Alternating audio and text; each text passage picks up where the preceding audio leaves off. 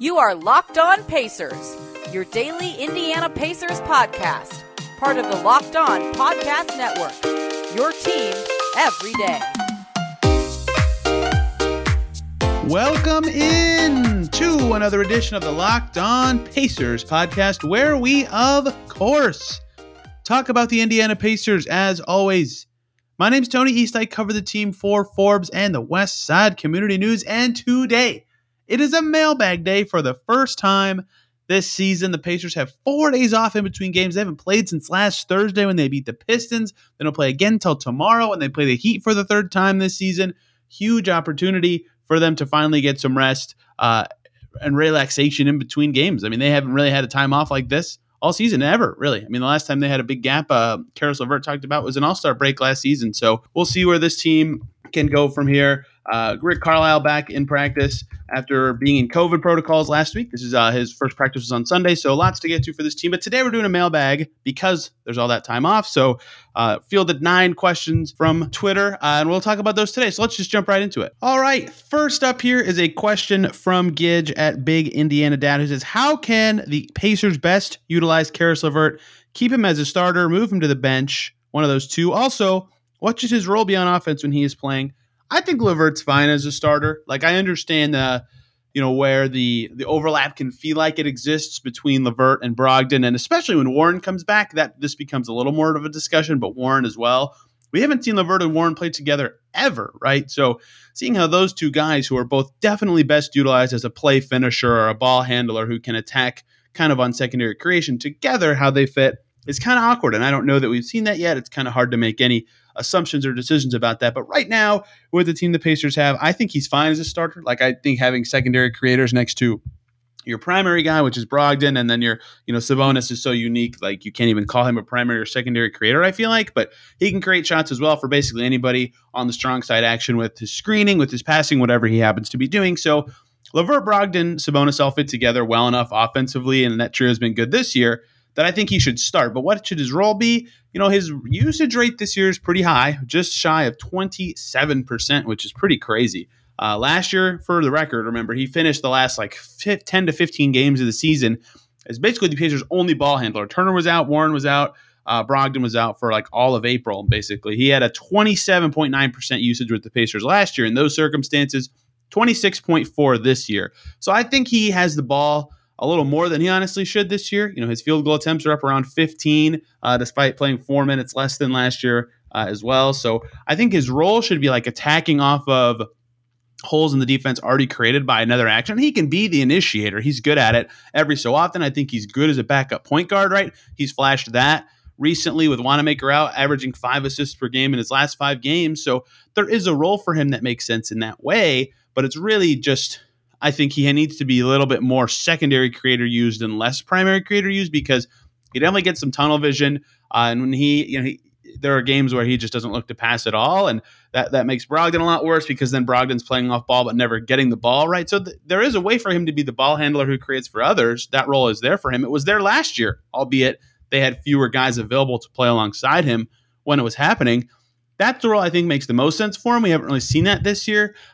Is kind of a blend of those two, where he's sometimes the point guard who initiates stuff, but more often the secondary guy who breaks down an already damaged defense. But what he's doing right now isn't so bad. I just think he can't make anything, and he gets too tunnel vision. If he could just zoom out and pass out of the lane a few more times every game and play the same role he's playing right now, he'd look twice as effective. And he's passing a lot recently. Lo and behold, this is one of the best couple week stretches of his entire season, including his best scoring game of the season last Thursday against Detroit. So I think what they're doing right now is pretty good, but not necessarily perfect. All right, for everyone's favorite thing, the first trade question, Elliot Beaver at Beaver Elliott says, who are your top 3 teams each that should be looking to acquire Domas, Miles, Lamb, and Caris individually?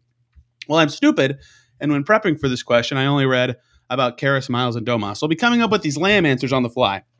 My Caris answers, my first one was the Cavs. They've been kind of my most natural fit for all of time. Sexton's out for the season. Their backup guards are good still. Rubio has been great for them. Darius Garland is awesome, but those guys are more point guards and not the guy who can be the secondary breakdown the defense guy, and that's kind of where they've been lacking. Cedi Osman playing a lot of minutes for them as a ball handler off the bench. Denzel Valentine as well. Caris is better than both those guys. Those two combined for 39 minutes in the Cavs last game, and only 12 for Valentine, and Chetty's been okay this year, but Caris is definitely an upgrade over both of those guys who could take some pressure off of the ball handlers they already have. I like that fit very well for them as either as their last starter, because Isaac Okoro starts at the 2 a lot, and he is excellent. His defense is awesome, but Caris would give them a different dimension offensively, or a guy who, going back to the first question, can come off the bench and relieve pressure for whatever units he's with as a secondary attacker, because they have some great screeners and shooters on that Cavs team. They're just, I think, one more ball handler away from being really serious, because they're third in the East. The Cavs beat the Bucks, and they are now third in the East, which is absolutely crazy. I mean, acquiring more talent is definitely where their heads will be if they stay that way as the trade deadline approaches. My second Caris team is also a Lamb team. That's the Denver Nuggets. They have just been decimated by injuries this year, yet they are 6th in the West still, as of the Lakers' loss a few hours ago. So, they clearly could make a push, and Jokic is amazing enough to carry any team across the line. But with so many guys out, a guy like Caris or even Lamb struggled in general defensively, but a guy who can just give them some punch, man. They really need something like that. Their last game, they destroyed the Hawks, who are really struggling, and their backup guards in that game, Bones Highland, a rookie who has played well, Facundo Campazzo, love Campazzo, good passer, decent defender, but you'd rather have Caris than him for sure, and maybe Lamb, and Austin Rivers, right? Like, you could definitely get more from Caris than all those guys, and Lamb is a maybe there, but they could get Lamb for like nothing, and I think for a team that's injured in the 6th seed, giving up nothing to get something helpful may be more interesting to them than spending actual stuff to get LeVert, who might not be as good of a fit next year when a lot of their guys are back. But I like that fit still. And then the Pelicans are my sneaky LeVert team that I've been thinking about recently. Some reporting recently that they might try to be buyers, right? And that seemed a little strange to me at first, but then you look, and they're really not that far away, only 2.5 games from the play-in right now, right? And let's say Zion comes back at some point, and they're going to be looking really good at that point. They're definitely playing better recently, 5-5 in their last 10 games. That's of the play-in and down teams, the best in the West since the Houston Rockets somehow, right? So they definitely have the ability with their current team to make a push. If they had a guy like LeVert who can actually dribble and score for them, I mean, their backup guards now, Garrett Temple in that guard rotation, Satoransky, Alexander Walker's good, but he's a young player as well with a lot of warts. Like, I think they could get a lot out of LeVert as well. So those three stick out for me as Caris teams, both as either a spark plug kind of creator type or a play finisher on a team that has some good creators but not quite there. Lamb's a little tougher because a lot of the reasons the Pacers would trade him are less about teams that would want him and more about salary situations. Like the Grizzlies have so many good salaries to trade Lamb for. I've thought about that so often. So that is theoretically one if the Clippers remain in the 5th spot. Basically with Lamb, I'm thinking of contending-ish teams that don't have a lot to give up but would still maybe want him for his scoring ability. So that's where the Clippers come into play. Maybe the Mavs, just another punch that wouldn't cost anything kind of teams. I guess his old team in the Hornets, the Raptors, if they hang around. The Raptors back in the play-in consideration now at 14 and 15. Those kind of teams all make sense, but Lamb isn't good enough that there's any like awesome fit. He would just be like a team that has but like the Nuggets who have all these guard injuries. It's like they could actually use him and play him every game and wouldn't have to give up much to get him. That seems like a more natural fit. In the center positions, the first two teams I came up with were the same for both. And that's the Hornets and the Warriors. The Hornets have been just one of the worst center rotation teams for so long now. It's so painful.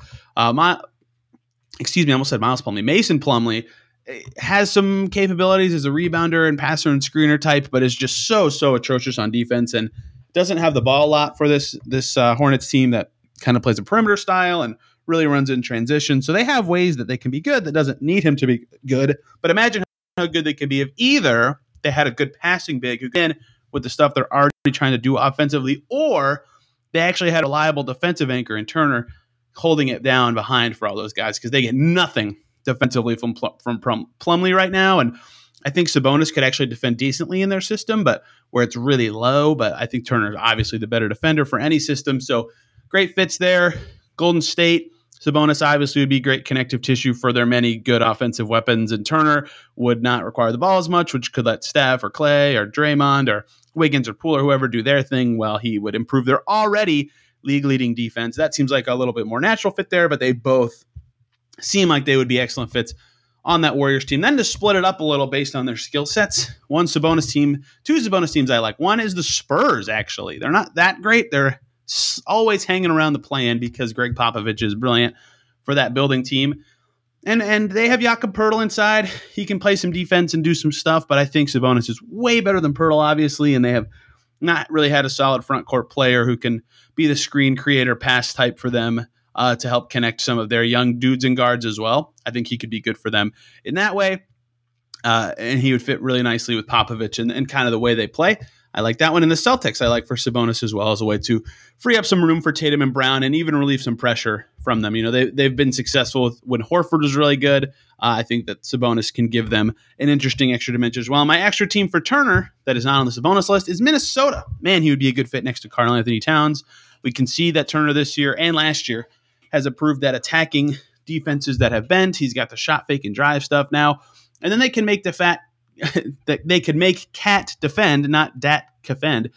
They can make Karl Anthony Towns defend more naturally while Turner protects the paint for them, improve their defense a little bit, would give them another shooting element. So those teams make sense for me for all those guys. There are many more. I mean, Turner and LeVert, really, any team they'd kind of fit on, and Sabonis, most teams he would fit on. And Lamb, just think of any contending team who might be willing to spend like a very minor thing to upgrade their roster slightly.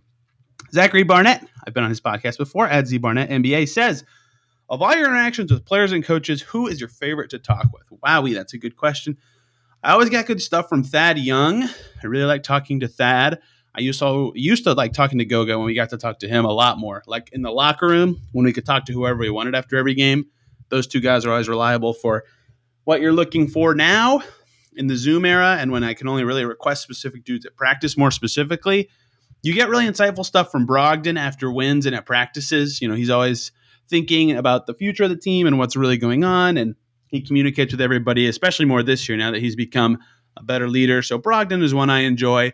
After losses, he's a little more succinct and thinking about the game and looking at the stat sheet and stuff, and his answers are more abbreviated. Justin Holiday is a very good quote, but on the journalism side of things, he talks very fast. I have to run his quote back a few times before, or play it on like half speed to transcribe it. And that always takes a little longer. So I like what he says, and the things he says are always insightful, but it takes an extra step. Jakar Sampson was always a great quote last year.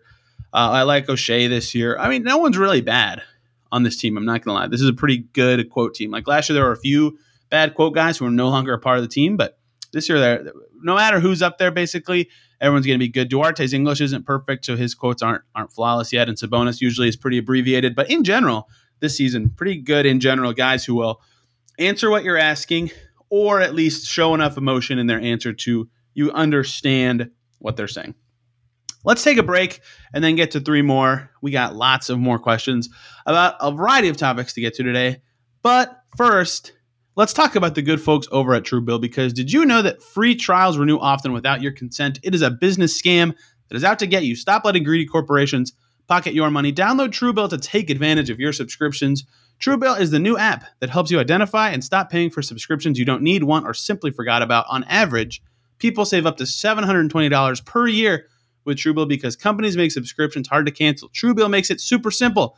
Link your accounts. Truebill will cancel your unwanted subscriptions in one tap, and your Truebill concierge is there when you need them to cancel unwanted subscriptions, so you don't have to. They've saved 2 million users, over $100 million so far. Don't fall for subscription scams. Start canceling today at truebill.com/LockedOnNBA. Go right now, truebill.com/LockedOnNBA. It could save you thousands a year. truebill.com/LockedOnNBA.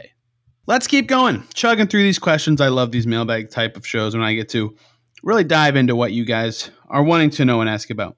Let's go to Rob Thompson at Robbie Thompson 2. He says, are the Pacers players frustrated from the front office's trade talk the other week? Or are they just good with it? Well, no player is like, yeah, awesome. I might have to move and be on another team and get reacclimated and have all this really annoying stuff happen. You know, when guys request a trade, it's either for basketball or market reasons. And no one on the Pacers has done that. So they're not like thrilled to hear that trade talks could be happening. But I will say, we heard about the meeting between Carlisle and Pritchard and Brogdon, LeVert, Turner, Sabonis, where they said, hey, we're thinking about the direction of our franchise, and names will be brought up and there could be some changes, blah, blah, blah. And the Pacers historically have been very good about that, very good about getting ahead of this stuff. Like a lot of teams you hear, this question gets asked all the time to players, right? How'd you find out you got traded, right? And And, Caris LeVert like wakes up from a nap to his GM calling him and stuff. And, you hear stories like that all the time. Whereas the Pacers really like to get ahead of it and say, hey, you are in trade talks right now. Right. And that's not like so unique. I know other teams do that, but they like to get ahead of it really far in advance, not to just like advanced talks kind of situations. I don't think anyone's uncomfortable. It's part of the business. This team's kind of stunk the last 2 years, under 500 for the second year in a row. They're not stupid. They understand how the NBA works. So one, I think in general, because the Pacers get ahead of it and they understand it's a business, no one's frustrated with it or anything like that. They just roll with the punches. Miles Turner joked with Indy Stars James Boyd and said, I'm in trade talks basically every day. And he's kind of right? So he's used to it. LeVert says he likes it, which, I want to ask him a little more about that if we get an opportunity in the future. But he was always in trade talks when he was back with the Nets. And Brogdon can't be traded. And everybody else on the, with the second unit who actually could be in talks has either been traded before or like isn't around the team that much right now. So I think everybody's fine with it. It's just part of the business and how the game kind of works. So I don't think anyone is really frustrated with that. It's just how it is. Chris Drubert says, is this a good little team? Great question, Chris. According to Herb Simon, yes, this is a good little team. He likes his little team, as he said specifically. And for those looking for more info on Herb Simon and what he had to say to media last week, my piece is finally up about it on Forbes if you want to check out what Herb had to say. And why it took me 4 days to write it is because I wrote a whole nother piece about the meeting, basically talking about Herb and his quote about trusting his decision makers, but also having his own opinions about what the Pacers should do. But I didn't think it mixed like the fan element and the team direction element in enough. So I scrapped it and started over. I've never done that before. I've changed directions, ironic phrasing, in an article before, but I've never completely gotten rid of what I did and done something else. So if you want to read about Herb Simon and how he thinks the Pacers should proceed tactically in the team building process, check that out over on Forbes to hear what he had to say about this team. AJ Reese with his usual 3. Oh, I didn't say Chris's at. It's at CR Drubert. If you're looking, I say the ats so you guys can follow these people on Twitter because they're always talking Pacers. People who supply questions are always interacting on Pacers Twitter. AJ Reese at AJ Reese NBA with his usual 3 bulleted question cues for this mailbag stuff. His first question is, what has been the highest and lowest point so far this season from your point of view? That is a good one. When I thought about this one before I started, something that came to mind when I was thinking about the highest point, I immediately went to the Bulls game because that's the best I think the Pacers have looked against a good team all season. They destroyed the Bulls. I mean, that game wasn't even close. And I know some guys were out for Chicago, but and their schedule was like insane leading up to that game. But I mean, they just destroyed them. That was a complete drubbing. I think beating Carlisle's old team, the Mavs game, beating a team with Luka and handily beating them, that was a pretty high point for this team that put them on a 3-game win streak, added some vibage to this squad. The Jazz win was obviously huge. Second night of a back-to-back against a talented team. I have various opinions on the low point, though. There are a lot of games you could go to. Getting smoked by the Bucks a few times always pops up. Losing the close game in Minnesota was pretty painful. Early season, the first 2 losses back-to-back were really painful. The Warriors loss was really painful. Losing to the Bucks with nobody playing was really painful. There are a lot. Mine is still they got smoked by the Heat with a ton of guys out for Miami, right? And I don't want to really say they played well in that game. In fact, they played pretty bad that game, but that's actually not what I think their worst performance of the season was. I'm trying to pull up the date of that Pacers game, but I think their worst performance of the season was the game they played against Toronto in like their 5th or 6th game in Toronto. That I think is the worst I think they've looked in a game. They lost 118-100, which isn't so bad. They've had like similar spreads, but they looked awful that game. That was the first game of the season. That game dropped them to 1-5, I believe, 1-4. Their leading scorer at 18 that game. They just looked completely awful. Isaiah Jackson got hurt. That was the first game, because before that they had lost by one, and to the reigning champs, right? So when they were 1-3, I kind of thought whatever. When they got smoked by Toronto and looked awful, that's kind of the game where I thought, okay, this team might be a little worse than I thought they'd be this year. And even since then, basically all of their losses have either been close or expected outside of the Heat game with a bunch of dudes out, the Milwaukee game with a bunch of dudes out and losing in Detroit. But that game, I think, was the low point for me. It was only the 4th game of the season. But all the rest, none of them have felt so egregious to me or like ridiculous. The low points come when, they lose 4 in a row and the 4th one is to a team they should beat, and they lose by 2 in that stretch and lose by 3 in that stretch, right? That week was really a low point. But I think their highest point for me would be beating Chicago. They they handled the Bulls. I mean, that wasn't even close. So that's got to be a good one. That team is still very high up in the conference standings. They beat the Sixers pretty easily. They beat the Jazz. I mean, that stretch of games in general was pretty solid. So they've had a few high and low points this season. The roller coaster mantra is perfect. They've had a ton of highs and a ton of lows. That's what a roller coaster is. I have a feeling their highest point is yet to come, but their lowest point has already passed. But that is just a hunch. But I just feel like basically since December started, I feel like they've been playing better in general, despite some ugly losses. So hopefully they can continue that as the month goes on, because Lord knows this team needs to connect with its fans and get someone. Question 2 from AJ was, what's on your Pacers Christmas list? Knocking on wood, as you can hear, hopefully.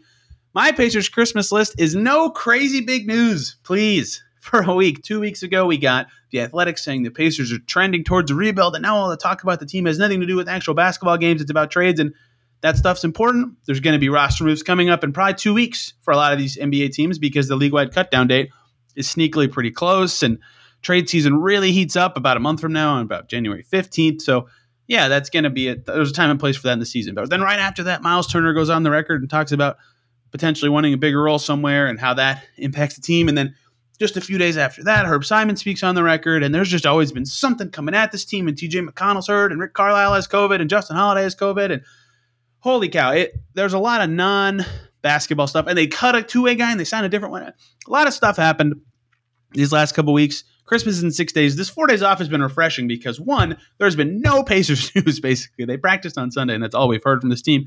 But my Christmas wish is that they play well enough against the Heat and Rockets that when Christmas rolls around, the talk about the Pacers is just, they're playing decent right now. Let's see if they can keep that up for the rest of the month and into January. And even if they split in these next 2 games, I think that'll be the talk. And keeping up with AJ's Christmas theme, his final question is, favorite Christmas movie? Not a big movie guy in general. No offense to Christmas here. I've seen White Christmas at least 2 times this year, so that might have to be my answer. The Grinch version that has the Tyler, the Creator soundtrack is pretty good. Not a big Christmas movie guy in general, though. So I have to go with White Christmas. It's a great movie. But that's a horrible answer to your question. I wish I had more insightful. Oh, I like Charlie Brown Christmas a lot. Maybe I'll include that in this. That would be my top 3 most likely is the newest Grinch, the Charlie Brown Christmas, and White Christmas, with White Christmas taking it. I love non-basketball questions for a few in this show. Let's do the final 3 questions I got, but let's take one more break first before we do that. And let's talk about 2 awesome groups of people. First up, the good folks over at Built Bar, who are making the best tasting protein bars ever. They're 100% covered in chocolate protein bars that are delicious and great for the health conscious guy. Low in calories, low in sugar, low in net carbs, and low in fat, but high in protein. Best of both worlds. Delicious and healthy. So many good flavors. It's insane. The peanut butter brownie is super good. Cookies and cream is super good. They give you that extra fuel you'll need this holiday season as you've got a lot going on or a lot to do or busy at work. Whatever you got, it'll help you. It can be a great meal replacement, a great snack, whatever you want to do. And there's so many good flavors, make it variable and fun and exciting. You got to try them. You just got to try them. Go to Built.com. Use the promo code LOCKED15. You'll get 15% off your order of Built Bars. That promo code, again, is LOCKED15 for 15% off at Built.com. Let's also talk about Bet Online, who have you covered all season with more props, odds, and lines than ever before as football season continues the march to the playoffs. Huge win for the Colts this weekend against the Patriots. Bet Online remains your number one spot for all the sports action this season. Head over to their new updated desktop or mobile website to sign up today and receive your 50% welcome bonus on your first deposit. Just use our promo code Locked On to receive your bonus from basketball, football, NHL, boxing, and UFC right to your favorite Vegas casino games. Don't wait to take advantage of all the amazing offers available for the 2021 season. Locked On, all one word, to receive your bonus at betonline.ag, the fastest and easiest way to bet on all your favorite sports. Bet Online, where the game starts. Thank you for making Locked On Pacers your first listen every day. Let's close out with 3 more questions. And of course, 2 of them are going to be about Turbonis today.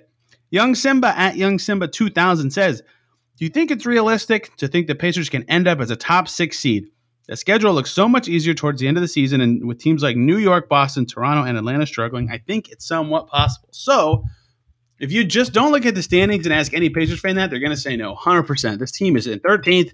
They're 13 and 18. How can they get out of the plan? Well, the 6th seed right now is the Wizards, who are 500 basically, right? Like, that's the bar to get there. And the 6-13 range right now. Okay, after the Pacers, it's the Magic and Pistons who have combined for 11 wins, right? No, it doesn't matter after 13. Above 6 is the Heat, who've won about 60% of their games. So I think we kind of have our demarcation tiers. So 6-13 right now. Wizards, Celtics, 76ers, Hornets, Raptors, Hawks, Knicks, Pacers in order. Can the Pacers finish above all those teams? I mean, they can. I mean, there's the highest ranked team on this list is again the Wizards, who are one game over 500. Sure, and the best any of those teams is doing in their last 10 games is the Sixers at 5-5. Right?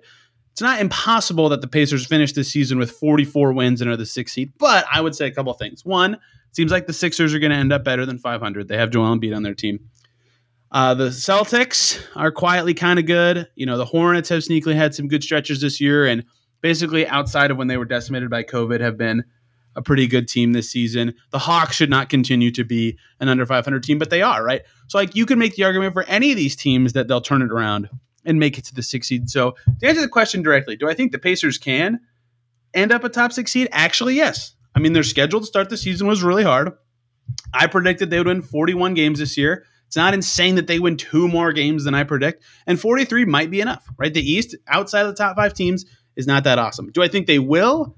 No, I don't. I think that there's so many good teams above them that all could at any moment have it click or have a really good player on their team that'll click that I don't think they will. Now, the play-in, no one likes the play-in. No fan of this franchise right now wants to make the play-in because it doesn't matter. You'd rather just have a higher pick. Can they make the play-in, though? I mean, they're a half game behind the Knicks, which would put them 12. They're 2 games out of the play-in right now. The Raptors are the play-in team at 14-15. Can they make the play-in? 100%. Oh, yeah. They've been playing. They might be in a play-in position by January 3rd, right? That's not impossible at all. So the directional change they end up making this season, whatever that may be, that will influence my answer a lot. But even with the information we have right now, no, it's not crazy to me that the Pacers could get up to 6. But do I think they will? If I was a betting man, absolutely not. Absolutely not. I would bet they don't even get to top 8. But is it possible? Yes, it is. Let's close it out with some Turbonus question. Everyone's favorite topic. John Shelley says, there's been a decent amount of talk about Turbonus being a plus in their minutes together this season. Could you talk about what, if anything, is causing their partnership to be more fruitful this year versus in the past? Why, yes, I would love to. I would love to do a whole segment on this at some point in the future. Okay, so 2019-20, the first year Turbonus started together. Those two on the court at the same time were at plus 1.94. Pretty good. Not bad. Plus 4.93 with Sabonis on, Turner off that year. Minus 1.68 with Turner on, Sabonis off that year. So they were a really good Sabonis team that year. A little worse with Turner in. The next year, 2020-21, with both of them on the court, minus 2.6. Oof, that's a lot of minutes. With Sabonis on and no Turner in the Bjorkgren year, minus 1.9. Sabonis did not fit Bjorkgren ball at all.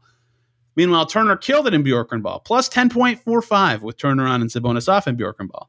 So the last 2 seasons before this, with 2 different coaches, one year, the solo Sabonis minutes were the best. Last year, the solo Turner minutes were the best. And this year, the duo minutes with both of them on are the best. It makes no sense, but it is a big deal because that kind of shows you the influence coaching can have on a pairing like this. So I think they'll settle out as high as they are right now. No, right now they are a plus 8 per points per 100 possession net rating. That's insane. They are that good. The starting 5 has actually been very good for the Pacers this year.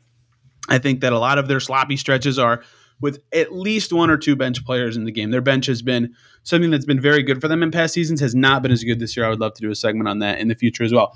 But that's not the question. Sorry for all the additional info, everybody. What is driving Turbonus' big plus this year? First off, defense. Defense. And I know that with Turner in, their defense is usually good. 103.9 defensive rating with the pairing on the court this year.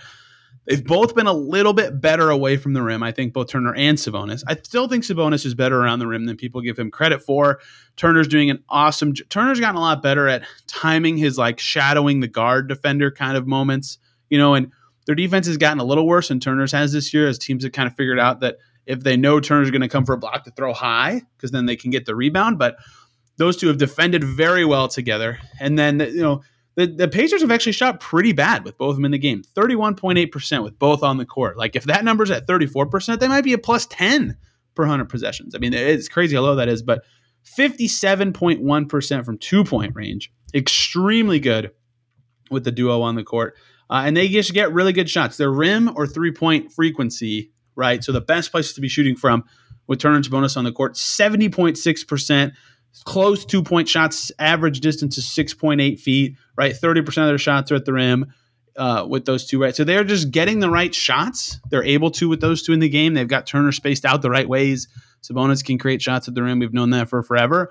They've just got it kind of optimized more offensively this year than any other year. And some of that is because they've added a little more versatility to Turner. Some of that is because they actually have the more appropriate pieces around them and not just injured guys or guys learning how to play with them. So those are the big stats to me, is that they're defending really well, they're shooting from the right spots, and they're making their shots around the basket really well. And of course, let's end with one more. It's our bonus question. Why not? We've already talked about their trades and their fit. Coach J Pacers at Coach J Pacers. John, who asked the last question, was at Shelly Ley. Coach J Pacers says, which would be harder to replace, Sabonis' offense or Turner's defense? When I originally read that question, I just kind of shrugged. That's a bad answer. I'm never going to shrug. I don't want to be that guy, but it's hard to say. I think he put a poll up on his own Twitter account I saw, and I think the overwhelming winner of the vote was Turner's defense. And Turner is certainly one of the best defenders in the league.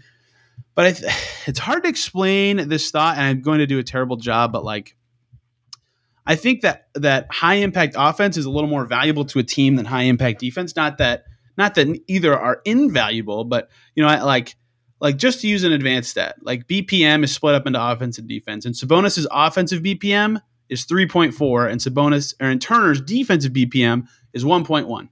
Right, those are both plus numbers. They both have BPMs well over 2 this season, which is good. They're both playing well.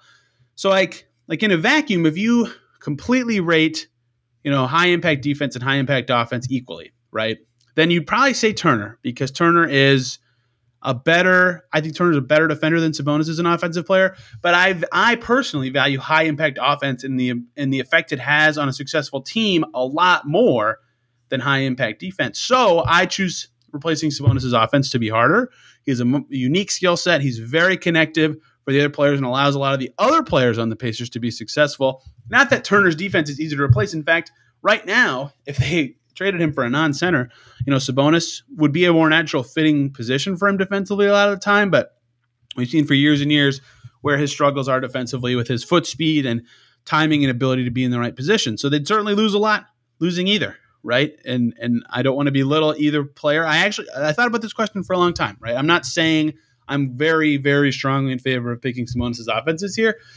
There's a compelling argument for both, but I think the answer is Sabonis' offense, because I value high impact offense a little bit more than high impact defense. But that is not to say that they would not be losing a ton by losing either guy on both ends of the floor. Thank you guys so much for your questions. Glad to have 4 days off to be able to do something like this instead of just, oh, a game is tomorrow. Oh, a game is today. Oh, let's talk about this player. I love doing that stuff, but I like to mix it up and see what the fan base is kind of thinking about as the season trudges on. So we'll be back tomorrow. Special guest Taylor Tannenbaum from WTHR is going to join us to talk Pacers, how they're playing, how important their upcoming stretches, things like that as the season progresses. And they play the Heat tomorrow, so talking Heat Wednesday. Hope you guys had a great weekend. Hope you enjoy this week leading up into the holiday weekend. Have a great day, and we will see you tomorrow.